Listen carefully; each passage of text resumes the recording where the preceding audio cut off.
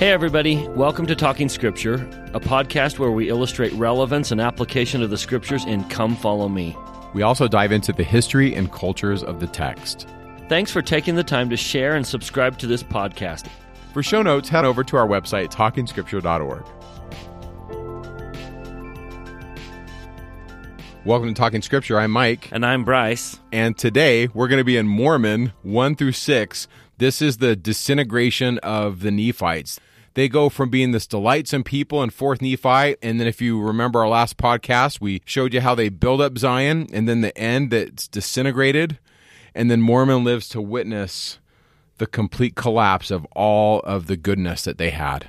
And this society had an incredible amount of light, and when they turn against it, no one is more wicked than those who turn against the fullness of light. So we're going to see greater wickedness among the Nephites than any other group of people. The Lord's going to say that this is the most wicked group of people that has ever existed. Now, may I suggest that this section is going to introduce us to what I believe is the hero of the Book of Mormon. I have asked many Latter-day Saints, who's your favorite character? Who's your hero of the Book of Mormon? And many of them will say the classic ones. You know, the Captain Moroni, Alma the Younger, Lamoni, Ammon, Nephi, brother of Jared, all the great characters. Very rarely does anyone ever tell me that their hero in the Book of Mormon is Mormon. And I think there's a reason for that. I think the reason is that Mormon, in his meekness filter, does not write his greatness into the book.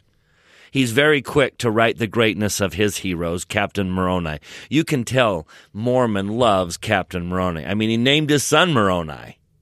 And he writes these verses like, if all men ever had been and were and ever would be likened to Captain Moroni, then the devil would have no power. Mormon doesn't write himself into that story. He doesn't write his greatness into this story. And so we have to dig it out. But once we dig it out, I think you can see that one of the greatest heroes of the Book of Mormon is the man who wrote it.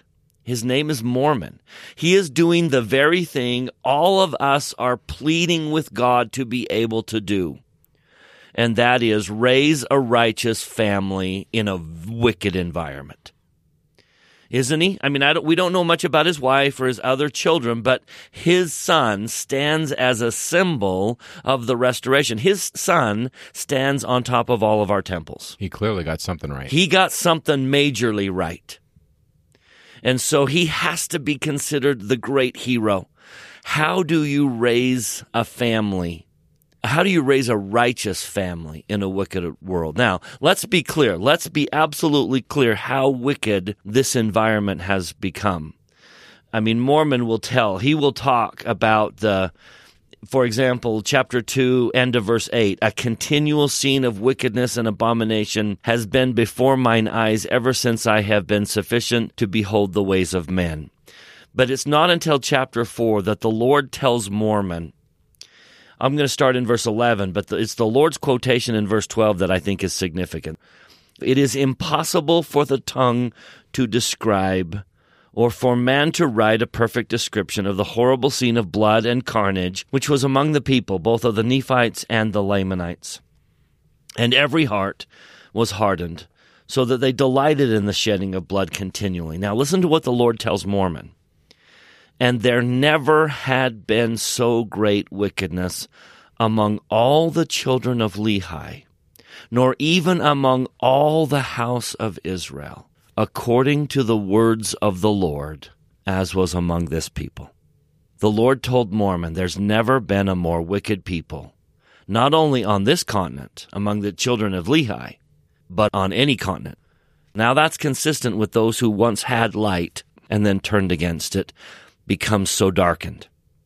So rather than dwelling on that, what I'd really like to focus on is what did he do that was so great? How do you raise a righteous family in that wicked environment? Well, I believe it starts back in chapter 1. Let me just show you these nuggets, because Mormon is not going to write himself into the story. He's not going to tell you his greatness, so you got to dig it out. Verse 15, I think, is one of the biggest clues What chapter are you in? This is chapter 1, verse 15, going to the very beginning. Mormon is 15 years old. Now, it does say, Ammoron does say to him that he was a sober child and quick to observe, and Mormon points out that he was learned somewhat after the manner of his people. All of those, I think, are wonderful things, learning and soberness and quick to observe. But I think the key to raising a righteous family in a wicked environment is Mormon chapter 1, verse 15. I, being 15 years old, and being somewhat of a sober mind, therefore I was visited of the Lord, and tasted and knew the goodness of Jesus. I just don't think we can emphasize that enough. It doesn't matter what the world around you is doing. If you are righteous, in one way or another, he will visit you. It doesn't have to be a physical manifestation. Sometimes it's simply the manifestation of his Holy Ghost or his blessings or his symbolic personage in sacred places. God will bless you, and if you taste and know the goodness of Jesus, the world will not be appetizing to you. Your children will not be fooled by the imitations of the world. No one knows they're eating bad food until they taste really good food. And once you taste and know the goodness of Jesus, nothing else will even come close to tasting good for you or for your children. We've got to taste and know the goodness of Jesus. Number 2, I think there's a second thing we're going to do to help us see what Mormon did. And I'm going to walk through this book showing you his ages. Now, what I want you to do is I want you to watch for an anomaly, because he'll go through most of the book, and the increment in his age per verse is fairly consistent, except for one major time period. So he's not even going to tell us a story, but we've got to find the story he's not telling us. So starting in chapter 2, verse 2, we find out what year he was born. In his 16th year, which was the 326th year. So Mormon was born in 310 AD. 310 after the Lord came. So from here on out, we're going to convert every one of these ages to a year. And I've written them in my margin so I can see how frequently he updates his age. So chapter 2, verse 2, he's 16. Chapter 2, verse 3, he's 17. Chapter 2, verse 9, he's 20. And then he describes a very, very long series of wars. And then in verse 15, he's 34. But at least we know what he's been doing for 14 years. But this is where he's been leading them in battle. Verse 16, he's 35. In chapter 2, verse 22, he's 36. Chapter 2, verse 28, he's 39. Chapter 2, verse 28, he's also 40. Now, that's a fairly normal procession. He's telling us a story, and his age is incrementing at a reasonable rate. Chapter 2, verse 28, he turns 40. And they happen to sign a peace treaty with the Lamanites. And now, 2 verses later, chapter 3, verse 1, he's 50. There's nothing in between that. At least between the gap of 20 and 34, we know exactly what he's been doing. He's been leading the army. But they sign a peace treaty, so he's not fighting. And 10 years goes by, and no record. And so you have to ask, what do you think he's doing for 10 years? Now, part of that is there's no question he's not idle in terms of being captain of the army. But 10 years. So go back to chapter 2, verse 17 and 18. And maybe we can figure out what he's doing during the 10 years. In 17, now the city of Jashon was near the land where Ammoron had deposited the records unto the Lord. Behold, I had gone according to the word of Ammoron and taken the plates of Nephi, and did make a record according to the words of Ammoron. And upon the plates of Nephi I did make a full account of all the wickedness and abominations. But upon these plates, meaning the gold plates that he started, I did forbear. So I don't have a whole lot of more evidence of that. But again, Mormon's not writing his story. So I would suggest to all of you that the 40 to 50 age gap, the 10 years with no mention of what he's doing, is when Mormon is writing the bulk of the Book of Mormon. He is reading the plates and he is receiving revelation. He's seeing visions of us in the latter days, and he is writing the gold plates. It's funny, you can see hints in Mormon of what he's reading. Look back to chapter 2, verse 23, and tell me he hasn't read the story of Captain Moroni and the title of liberty. You know he has. There it is. Because he says that they should fight for their wives and their children and their houses and their homes. You know where he got that from. He got that from their ancestors and Captain Moroni. So clearly Mormon has been studying these plates ever since he got them, and I just wonder if the 10-year gap was when he did the bulk of the abridgment. Because by the time we get to chapter 5, before the final battle is over, he basically summarizes the abridgment he's already made. He's received a promise that it would go to the Gentiles. So put that on our list and say, how do you raise a righteous family? And I would just wonder, I wonder how old Moroni was during that 10-year gap. Mormon's 40 to 50. Now, I just turned 50. And I can tell you the last 10 years of my life have been very intense dad-wise, raising children. And so if Moroni fits in that window, wouldn't that put him a young man to a young adult while Mormons are bridging these plates? And what do you think Mormon does when he comes home from work? I know some days he's helping them prepare for war, but he's got to be spending a huge bulk of his time in a peaceful environment. They've signed a peace treaty with the Lamanites, so he can take a breath a little bit. He's got to be abridging those plates. And when he comes home from doing so, what do you think he does, Mike? What would you do? Yeah, he's talking about, I would say this too, Bryce. He's not just abridging them, he's a master abridger of plates. He's following the patterns that these ancient Near Eastern scribal schools would do. It's not just... Now, where would he get that instruction, Mike? Where would he know how to do There has to have been a scribal tradition. There has to have been a group of priests and prophets who have for generations held this tradition. Like, for example, we didn't even know this tradition existed up until recently. Scholarship has recently uncovered that this isn't just random. They're not just writing stuff. They're following specific patterns of how to put this together.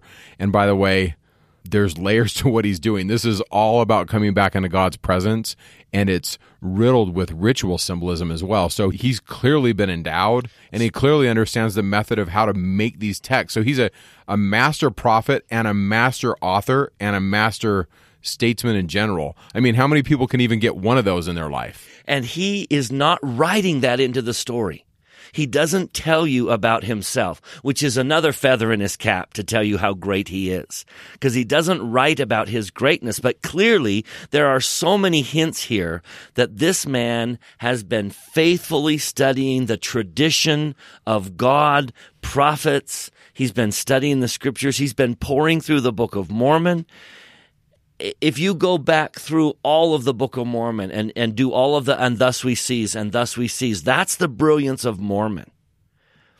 And so I would suggest that if you want to raise a righteous family, you taste and know the goodness of Jesus.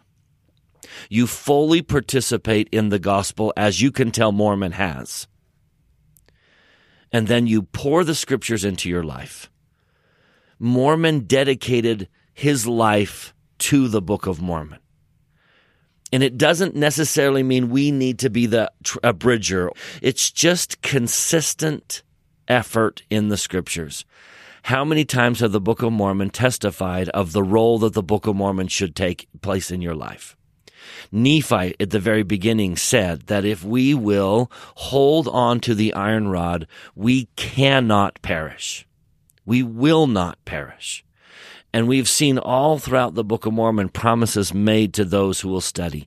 And yet you just have to see that Mormon is dedicating his life to the study of the Book of Mormon. He's writing the Book of Mormon. And is it a coincidence that that man raises a righteous family? I think he's also patterning his approach to the war right after Moroni. Yeah, he has a hero. I love the fact that his son's name is Moroni. Don't we often name our children after our heroes?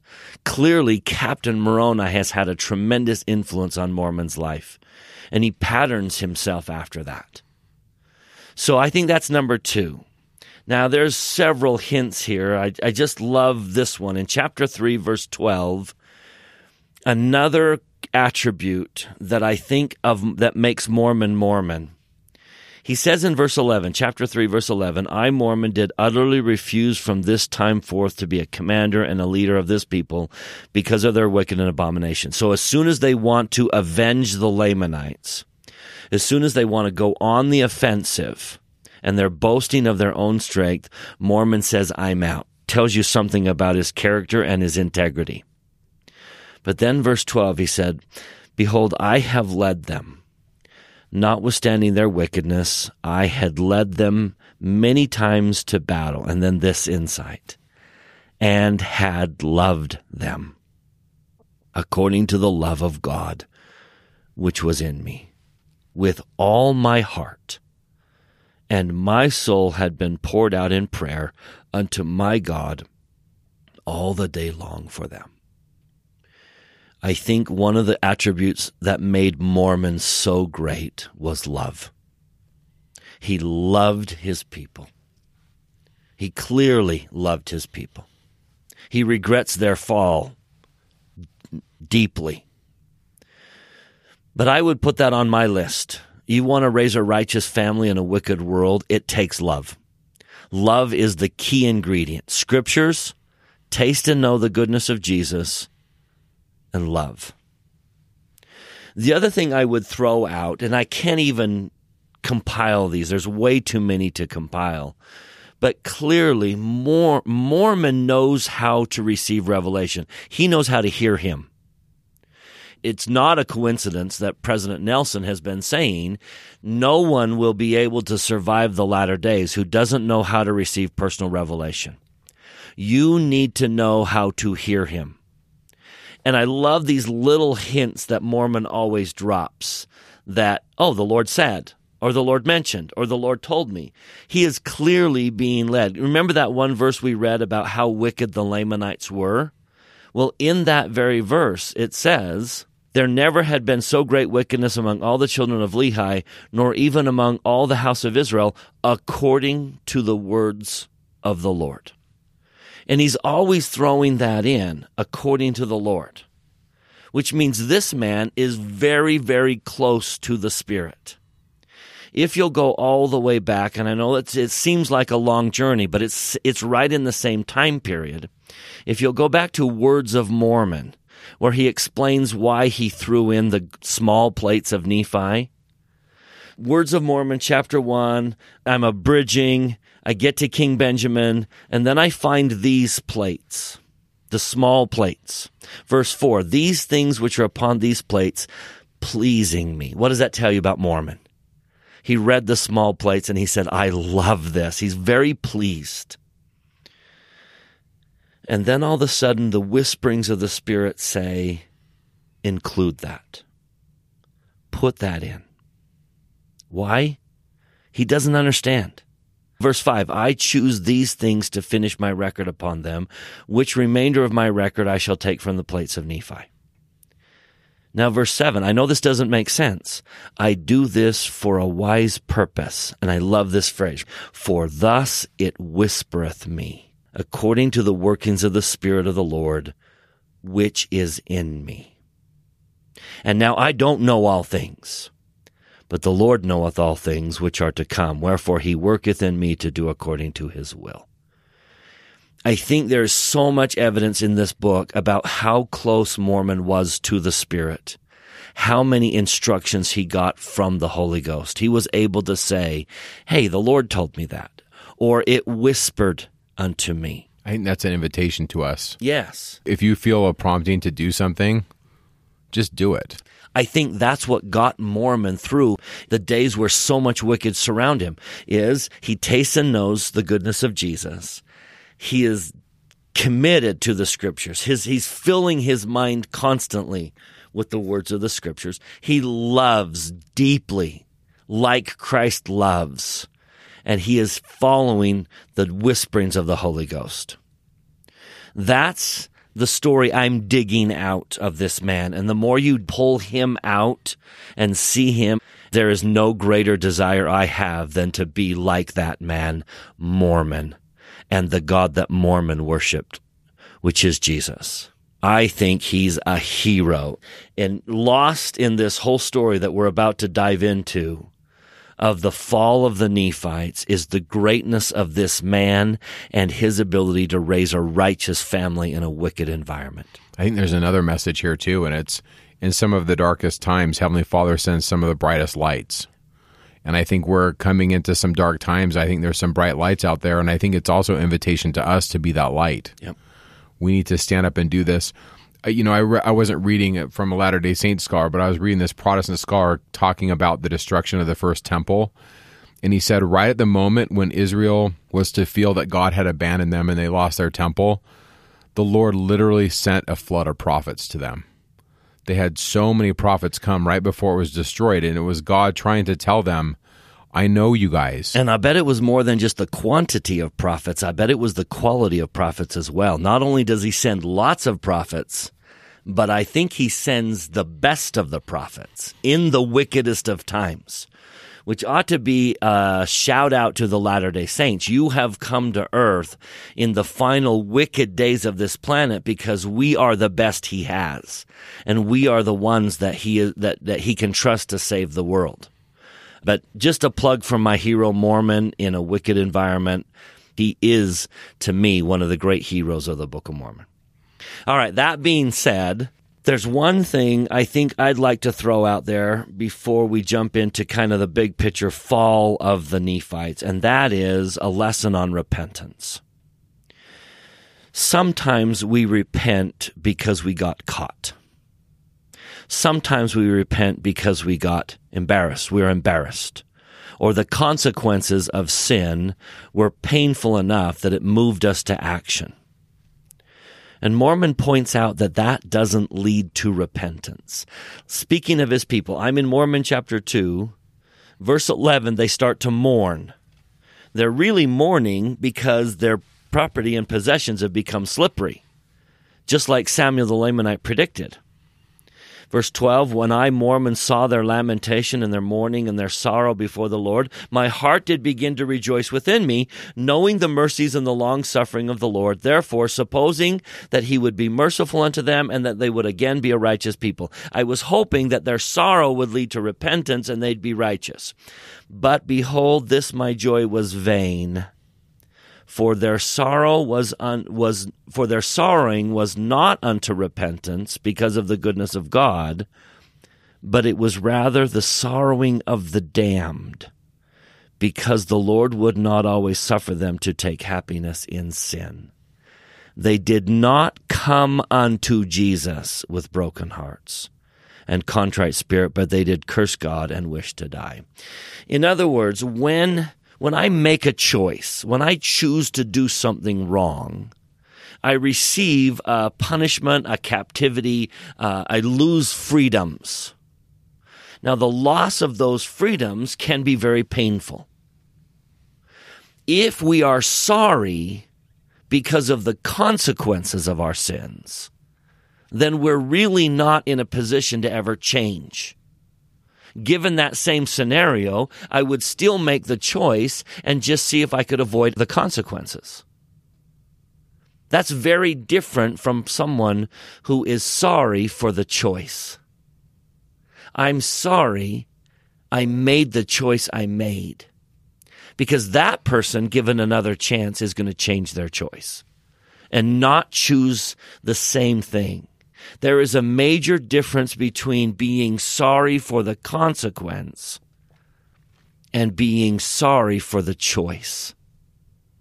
If someone repents over something because they got caught and they're embarrassed, hopefully that leads to repentance. But that sorrow is not the kind of sorrow that usually leads to repentance. It's only when we're sorry for the choice we made that we change.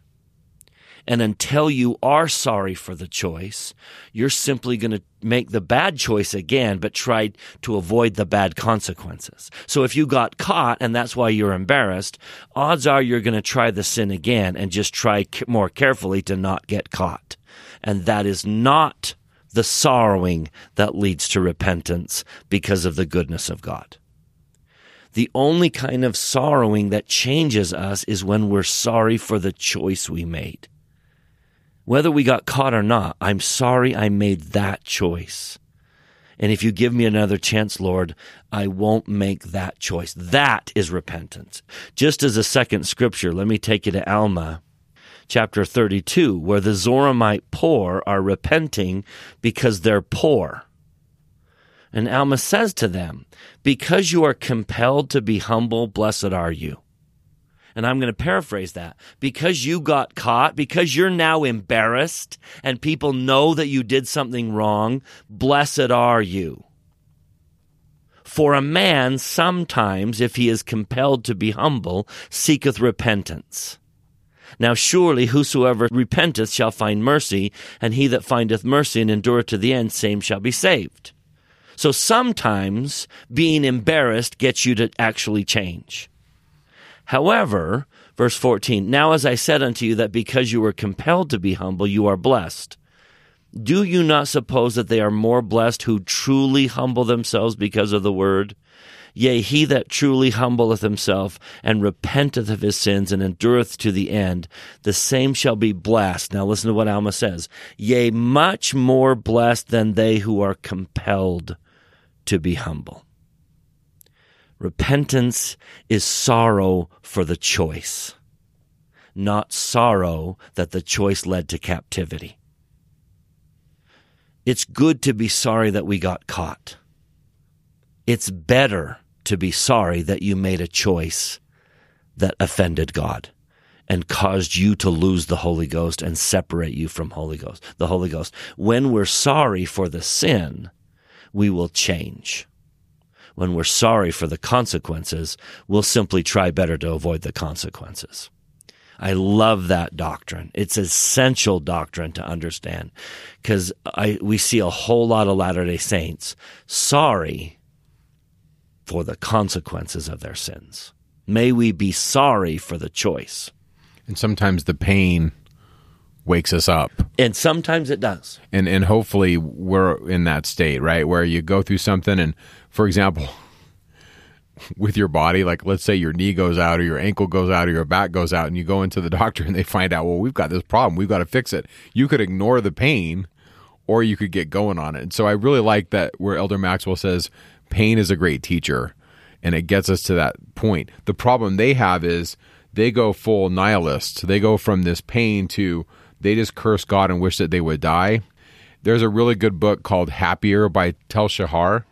And in this book, he talks about the quadrants of happiness. And he says basically you want to balance, it's a secular book, but he basically says you want to balance the needs of the now with the needs of the future. And they did this experiment on these animals where all they did was shock them. And the animals never got rewarded. And it was like learned hopelessness. They just learned to be hopeless. And that's kind of where the Nephites are. They have this learned hopelessness because they're not looking to the future. And they're also not looking to Jesus. They're just kind of looking to the now. And if that's all you're looking for, you kind of get driven to that. And anyway, in his book, he talks about that, where he says, true happy people balance the needs of the now with the needs of the future. And then I would read this through the lens of Jesus and say, in the Spirit. And well, they're looking at the now and they just want to wipe themselves out. It's kind of a sad verse. They want to curse God and wish that they would die. It's so tragic. And it's got to be more painful for Mormon to watch this as he's reading what the Nephites have done, because when they do choose God, they are protected and preserved and kept.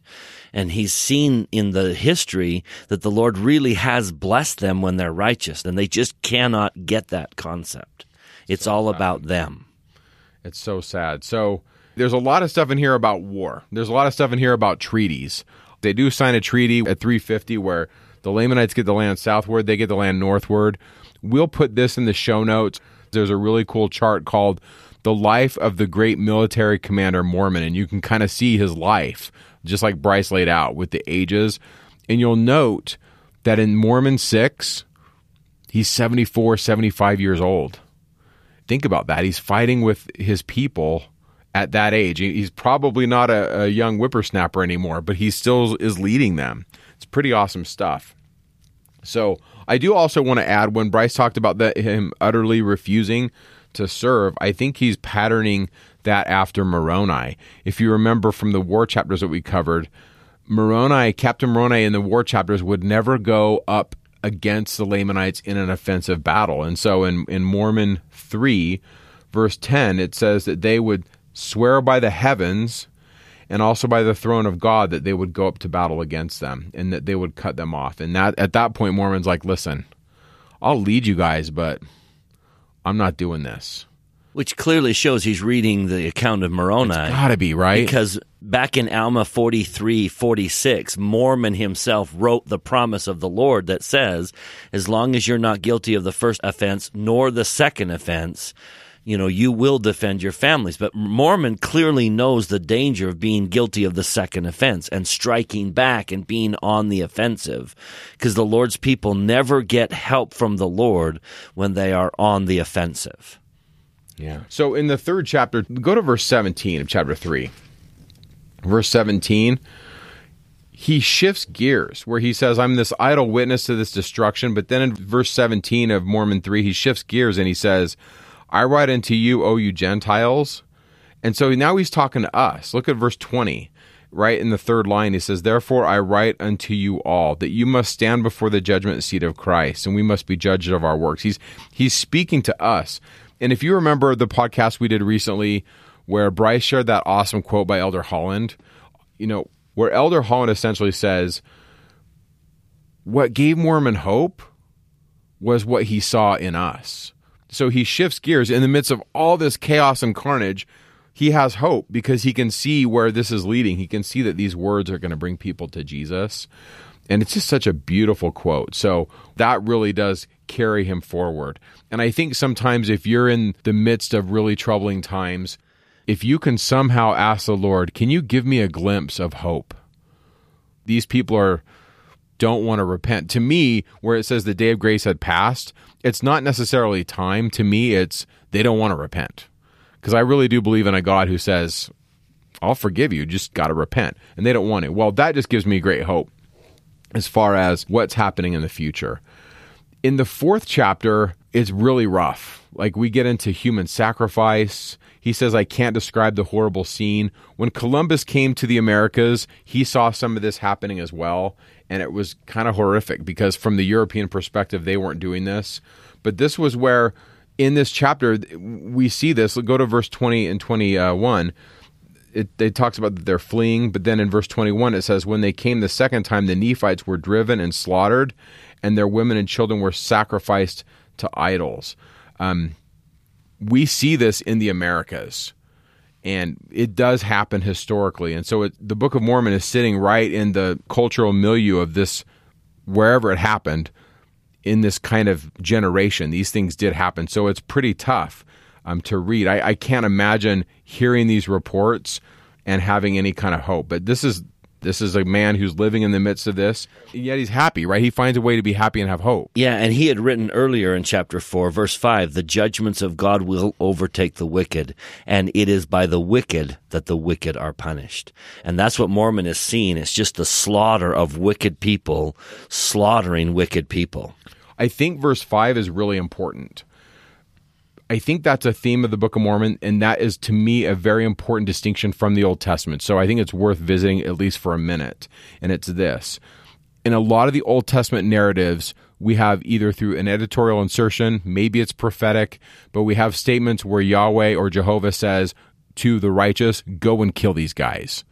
You don't read that anywhere in the Book of Mormon on a massive scale. I know we have Nephi right out of the gate, but you don't have the Lord saying, go and just decimate all these people. Rather, what you have is you have prophets who come to generals or vice versa, and they say, the Lord has given us this direction. This is what we're going to do. But you'll note it's always a defensive war. It's never we're going to go on the offensive. And every time that the Nephites want to be offensive, according to Mormon, God's not with them. And Mormon won't even go with them. So I think that's an important, I know it's subtle, but I think that's an important distinction, because when we get to the Old Testament, I'm going to read the Old Testament passages using the lens of interpretation of the Book of Mormon. To me, the Book of Mormon unlocks the Bible. Now, the Bible can unlock the Book of Mormon, don't get me wrong. But if I'm going to pick, I'm going to go with the lens of the Book of Mormon to interpret some of these things. So I think that's important, that the wicked destroy the wicked. That's Mormon 4 verse 5.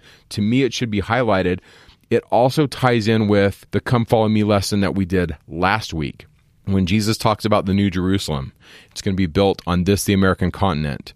If you take that and then you also add section 57, where the Lord says it's going to be in Missouri, the city of it, speaking of the New Jerusalem, in verse 66 of section 45, it says, it shall be called the New Jerusalem, a land of peace, a city of refuge, a place of safety for the saints of the Most High God. Verse 68, it shall come to pass that among the wicked, that every man that will not take a sword against his neighbor must needs flee unto Zion for safety. And then the next verse, there shall be gathered unto it out of every nation under heaven, and it shall be the only people that shall not be at war one with another. That's important. It's also a prophecy of the latter days. If you'll go all the way back to 1 Nephi chapter 22, remember how Nephi sees the end of the world, but he's told he cannot write about it. John is going to write about it. But Nephi was apparently able to comment generally about it. And so one of the things that shocked Nephi as he saw the end of the world, 1 Nephi chapter 22, verse 13, and the blood of that great and abominable church, which is the whore of all the earth, shall turn upon their own heads. For they shall war among themselves, and the sword of their own hands shall fall upon their own heads, and they shall be drunken with their own blood. The way the world ends isn't good defeating evil. It's evil destroying evil. It's evil turning on evil, and they war among themselves. So in the end of this world, it's not that the righteous will defeat the wicked.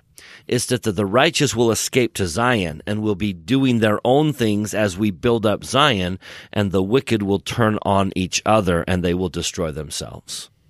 So again, a pattern. The Nephites are a pattern of our day as well. And it's so unfortunate, because we're going to see the destruction of the Nephite culture long before the destruction of the Nephite people. Meaning, Mormon even tells us, he's like, these guys won't even listen to me. There comes a point where they won't even listen to him anymore. And so in essence, they lose their identity, they lose their culture before they lose their lives. And then, when they're decimated, the Lamanites turn on each other, and they kill each other.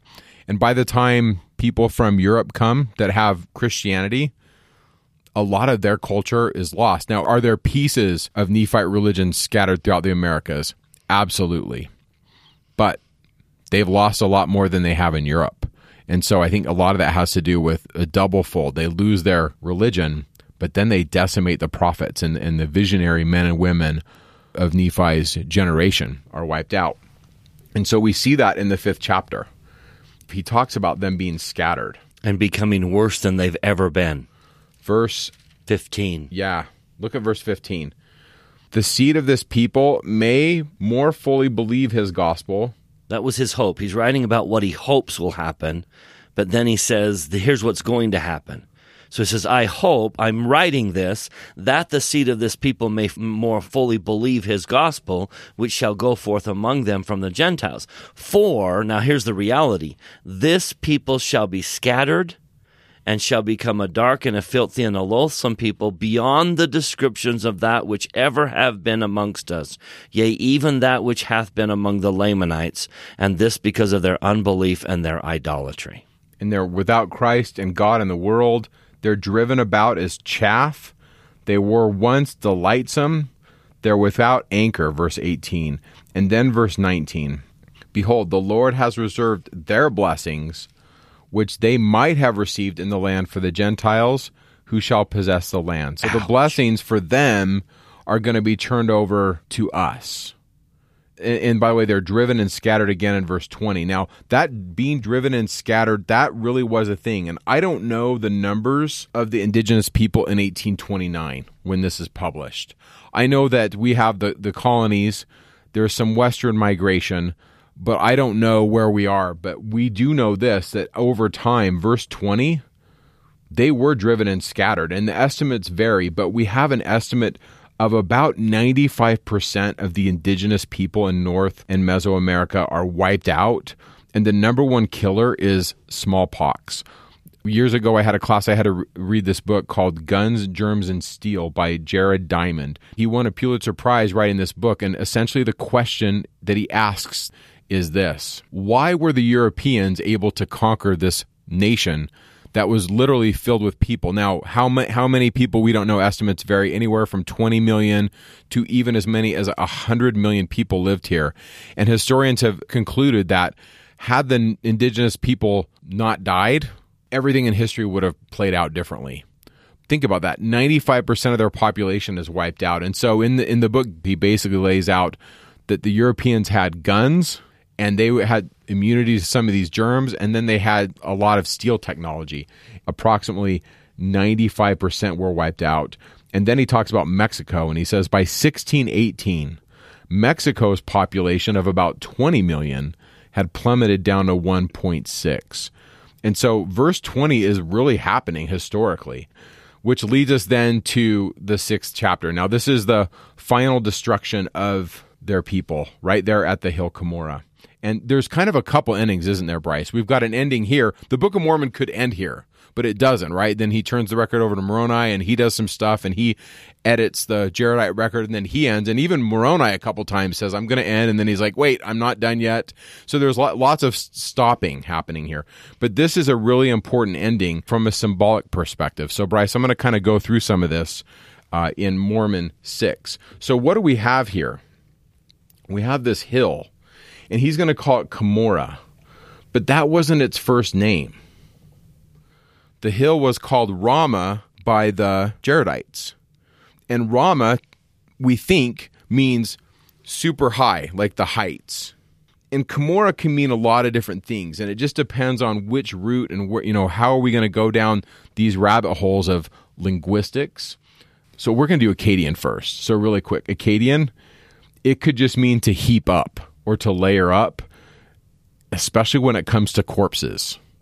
Now, is there a pun going on here? I think there is, personally. Now, everything I'm about to say, take it for what it's worth, but I think these pieces mean something. So, in the Akkadian root, it means to heap up.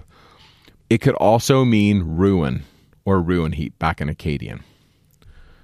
Another one, if we go down the Hebrew route, there's basically two words in the Hebrew Old Testament for priests. One is Cohen. A Cohen is a priest. But there's another Hebrew word that's used that we don't see a lot because the editors of the Old Testament kind of denigrate these guys. And the word is Comer. And Comer pops up in Kings. The Kemerim. The Kemerim are in 2 Kings 23:5. And the authors of the Old Testament are going to put these guys down, the Kemerim. And they're going to call them idolatrous priests. These are the priests that Josiah puts down. Now, if you remember our podcast that we did at the very beginning of the Book of Mormon on 1 Nephi 1-7, in that podcast, we talk about there's a massive fight going on about 650 BC. And there's certain followers of God that are cast out, and Josiah doesn't like them. And the Kemerim are these guys.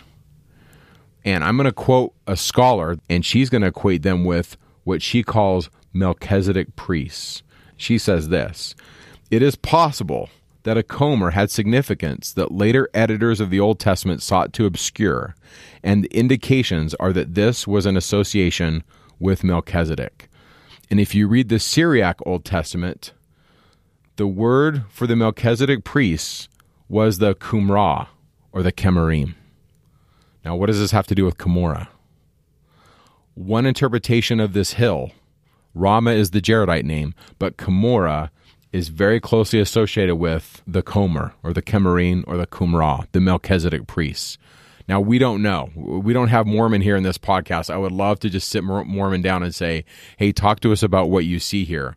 I just want to put that as a seed in your mind that a possible interpretation of this hill, besides the Akkadian root of like to heap or to ruin, what, by the way, it could be all these things, but it could also represent a hill of the Melchizedek priest. Now, to me, that's going to be important as we go down. We're just getting started, but I think we're going to come full circle. If you remember the beginning of the Book of Mormon, Lehi sees a pillar of fire at a rock, and he's brought into the council of God, and he sees a man on a throne, which is God with a book. Just put that in your mind for a second. So now we're back to the text. We're on a mountain, and notice what it says. There's a verse in here, in verse 4, there it is. He says, we're at the hill Cumorah, and notice what he says. It was a land of waters, rivers, and fountains. Notice that they pitched their tents round about it. Just a thought. Could this represent the temple of the Lord? Waters, rivers, fountains. The Melchizedek mound, as it were. Mormon's going to tell us that he's going to put the records in this hill. The end of verse 6, he says, I'm going to hide them up in the hill Cumorah, all the records. So then you got to kind of read the book by Don Bradley on the lost manuscript on the 116 pages. And he's a historian, and he goes down the rabbit hole of who are the guys that Joseph Smith knew that had access to the manuscript that was lost. And one of them is Martin Harris. The people that worked with this manuscript talked about the box that was made of stone as the Nephite ark. So just go with me in your mind's eye. The ark that Moses had and the ark that the Nephites had are going to be replicated, but they're going to be inverted. So what I mean by that is the tablets that Moses wrote on were stone, but the tablets that Mormon wrote on were gold. The ark that Moses had was gold, but the ark that the Nephites made was a stone box. So think about, we're back to this hill.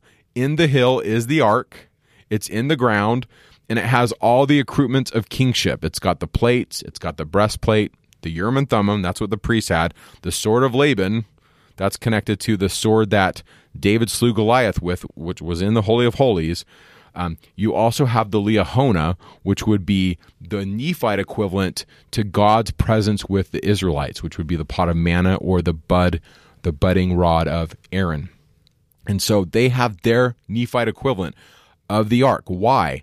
Because they had to build a nation. 1 Nephi 1, God comes to Lehi and says, I'm going to build Israel in another land. So they have prophets, priests, and kings. They have a temple. They have a Holy of Holies. They have an ark. So at the end of the Book of Mormon, you have a hill. You have an ark. You have it in the ground. You have waters and fountains. And then you get to this verse. Look at verse 11. Everybody is hewn down, save 24 of us. Like, why does he put that in there? So many times, Mormon tells us throughout the narrative that Nephites defect, that Nephites are running to the north. There's Nephites running everywhere, but for some reason, he wants to take the time and write on these plates, we all die except for 24 of us. What's going on there? 24 is extremely symbolic. Something's going on If you're here. familiar with the book of Revelation, a huge bell just went off in your head. Especially if you read it in the context of 1 Nephi 1. So all truth is going to be embraced or encapsulated into one thing. It's like we're coming full circle. And so the Book of Mormon begins with a prophet in the council of God, and he sees a book. Just look at chapter 4 of Revelation, as Bryce said. John, he sees a door open in heaven and then a throne, verse 2. And around the throne, verse 4, are 24 seats. The 24 elders clothed in white raiment, and they have crowns of gold, and they're going to cast their crowns, verse 10, at the foot of this being on a throne. Well, who's the being? Look at verse 8. Holy, holy, holy, Lord God Almighty. That is Holy of Holies. Go to the next chapter. They cast their crowns. What's the individual holding in his hand in chapter 5, verse 1? He's holding a book. And the rest of the book of Revelation is, what are we doing with this book? Go to 1 Nephi 1. He sees, verse 8, a vision, the heavens open. He sees God sitting on his throne with angels surrounding him and one descending out of heaven. And then in verse 10, he sees 12. And then in verse 11, he sees a book. Now, certainly I don't know. But to me, as we start stacking these pieces together, I think any one of these by itself, we could say, okay, maybe that's a coincidence. But I think we start stacking it up. We've got the hill. It's the Melchizedek hill, one name of it. Another name is it's high up. There's waters and fountains. There's 2 of these 24 guys, by the way, are initiated priests. We don't know the identity of the other 22, but Mormon says, I'm one of them, and so is Moroni, and they've both seen and tasted Jesus. These guys have been introduced to Jesus. They have their calling election made sure. They're fully initiated priests, and there's swords in their hands. So just work with me here. These are ones who are sent forth from God's presence with swords in their hands, defending the waters of life at the temple. I can't but help to say Genesis 3:24. Let cherubim and a flaming sword. So there's some possibilities happening here. So the Book of Mormon ends kind of with a temple scene. You've got high priests, you've got a book, we're going to bury the records, and yet there's death and destruction all around. And I think the Book of Mormon is ending with the end of the Nephite era. You had the truth.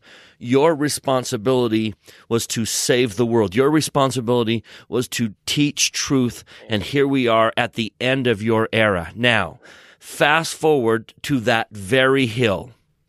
At least symbolic, it's the very hill. Some people think it was moved, but symbolically, it's the same hill where a 14-year-old comes. Joseph Smith comes back and meets one of those 2. And this is a transition.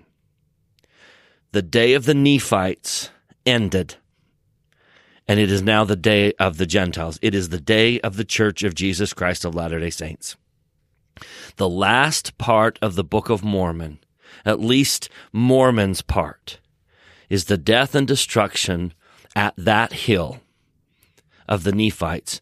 And then fast forward to the birth of a new day where Joseph Smith comes back to that hill, opens up that stone box, grabs that gold book, and the transfer from the Nephites to the Latter-day Saints is now complete. So the end of the Book of Mormon is a pass-off. It is a transition from them to us. Now, they failed. They did not see it through. Their generation ended in flames of fire on that hill. Ours cannot and must not. Going back to that, Jesus' favorite story that we talked about a couple weeks ago, we must succeed. We must take that. We must be the people that we have been sent here to be. It is the day of the Church of Jesus Christ of Latter-day Saints. We have been handed the baton that ended in a horrible scene of bloodshed for the Nephites. And now it's our turn to run. It's our turn to run and save the world and usher in the millennium. That is a very symbolic ending. The Book of Mormon begins and ends with a temple scene. But the ending scene is tragic, and so it's transferred over to a young man named Joseph Smith who is given another chance to end it gloriously. And choosing otherwise, picking the other plan, is just chaos. I mean, after the Nephites reject him, they get wrecked, and then the Lamanites turn on themselves. So I want you to just imagine you're Mormon, and you're standing at the veil facing outward. So behind you is the ark, and outward is just an ocean of chaos. It's just completely destroyed. That brings to my mind the experience in 1 Nephi 8, where Lehi says, I am in a lone and dreary place. There's nothing but chaos. And as soon as he grabs the rod, then he starts to see the light. And so the Book of Mormon really does it comes full circle, and yet it's written and superimposed in this text. Instead of glory, it's tragedy. But it's not because of God. It's because they rejected God, which brings us to a couple more themes. Look in verse 17 of Mormon 6. O ye fair ones, how could ye have departed from the ways of the Lord? O ye fair ones, how could ye have rejected that Jesus, and there it is, who stood with open arms to receive you? That has temple liturgical significance. And then also verse 21. Notice what it says. That the mortal must put on immortality. In the Greek, it's enduo, to be invested, or to put on sacred vestments. So we are going to put on immortality and then be judged at the judgment seat of Christ. So literally, Mormon 6, and this isn't the only time this is going to happen, because we have multiple endings of the Book of Mormon. Part of the temple experience was the feast, and so Moroni is going to talk about eating the Yahweh bread, or eating the bread of life and drinking the blood of Jesus. That's going to come up again, and Moroni is going to have his ending. But here is this cosmic battle between the forces of darkness and the forces of light. And it's almost like, I don't want to wax too Indiana Jones-ish, but it's almost like when the lid to the ark closes, now there's no light. And the guy who's going to put the lid on in Mormon 6, it is Mormon. From a typological perspective, we got to relax our eyes a little bit and see this as a glorious ending to the book. It's glorious, and yet it's drenched with tragedy. It's so tragic because of what might have been. That's verse 19 of chapter 5. Part of the glory is the Nephites' assignment was to write the book. And they did it. They did what they were supposed to do. The Nephites wrote the book and are now handing the book off to the Gentiles. And the job of the Gentiles is to take that book and convert the world with it. Yeah. And that's going to lead into our next podcast next week, where Moroni is all about the preservation of the book. We finished the book. We did our assignment and we got the book written. If you remember, when Nephi saw that the plain and precious parts were taken from the Bible, the Lord told Nephi, hey, it's okay, because my plan is to talk to your seed, Nephi, and they're going to write a book. So we now have ended that successfully because the Nephites wrote the book. But from here on out, we've got to get that book into the hands of the people that will use that book. So our job is how to use that book. Their job was to write the book. So in one sense, they did their job. Now we've got to do ours. Yeah. I love this quote by Hugh Nibley. I'm just going to read a part of it, but we'll put the whole quote in the show notes. He just talks about, he's talked to Latter-day Saints over the years that say, how come Joseph Smith gives us the temple in Nauvoo, but none of that's in the Book of Mormon? And he just goes, well, actually, it's on every page. You just got to know how to look for it. And it's just such a great quote. But I love this line where he says, as a matter of fact, the temple ordinances, are everywhere in the book if we know where to look for them. And the dozen or so discourses on the atonement in the Book of Mormon are replete with temple imagery. And then he talks about this in the quote where he says, one of the greatest messages or symbols of the atonement is verse 17 of Mormon 6. Jesus stands with open arms to receive you. I just love that. I think that's beautiful. I think even in the midst of all this chaos, Mormon sees, now this is my packaging. This is what I take out of it. I don't know. I'm not the judge. I don't think every one of these Nephites that dies in this chapter really had a fair shake. I think if you were raised in a culture of violence and your enemies are drinking the blood of your sister and they're sacrificing human beings, I totally get why they would have vengeance in their heart. I totally get why it would be confusing. If you think about this today, if you have kids right now that are struggling, that are confused about some of the things our 2020 world is confused with, Boyd K. Packer said this. He says a lot of this stuff is just environmental stuff that we don't have a lot of control over. But Boyd K. Packer says a lot of those things will be overruled. Eventually, they will know the truth. So to me, my packaging of verse 21 of Mormon 6, where they're going to put on immortality, to me, I see hope for these guys. I don't totally cast them aside and say that they're doomed. I see they're swimming in a culture of chaos and violence, and I don't know how many of them really can make good choices. And as a culture, their entire system gets wrecked. But I see hope. And I think, like we've talked about and we've quoted Elder Holland, we are living in that day of hope. So as bad as this is, there's hope. Now, with that, we've got to preserve the book.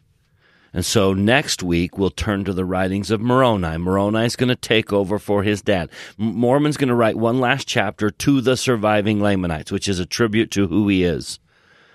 And then Mormon will be gone and Moroni will take over because we've got to preserve the book. And Moroni will talk about what are the reasons why the world rejects the book. So come back next week and we'll talk about what are the top 5 reasons that Moroni gives that the world is going to reject the book. But you can't reject the book because the book is the answer. The book that they wrote is the answer for our day.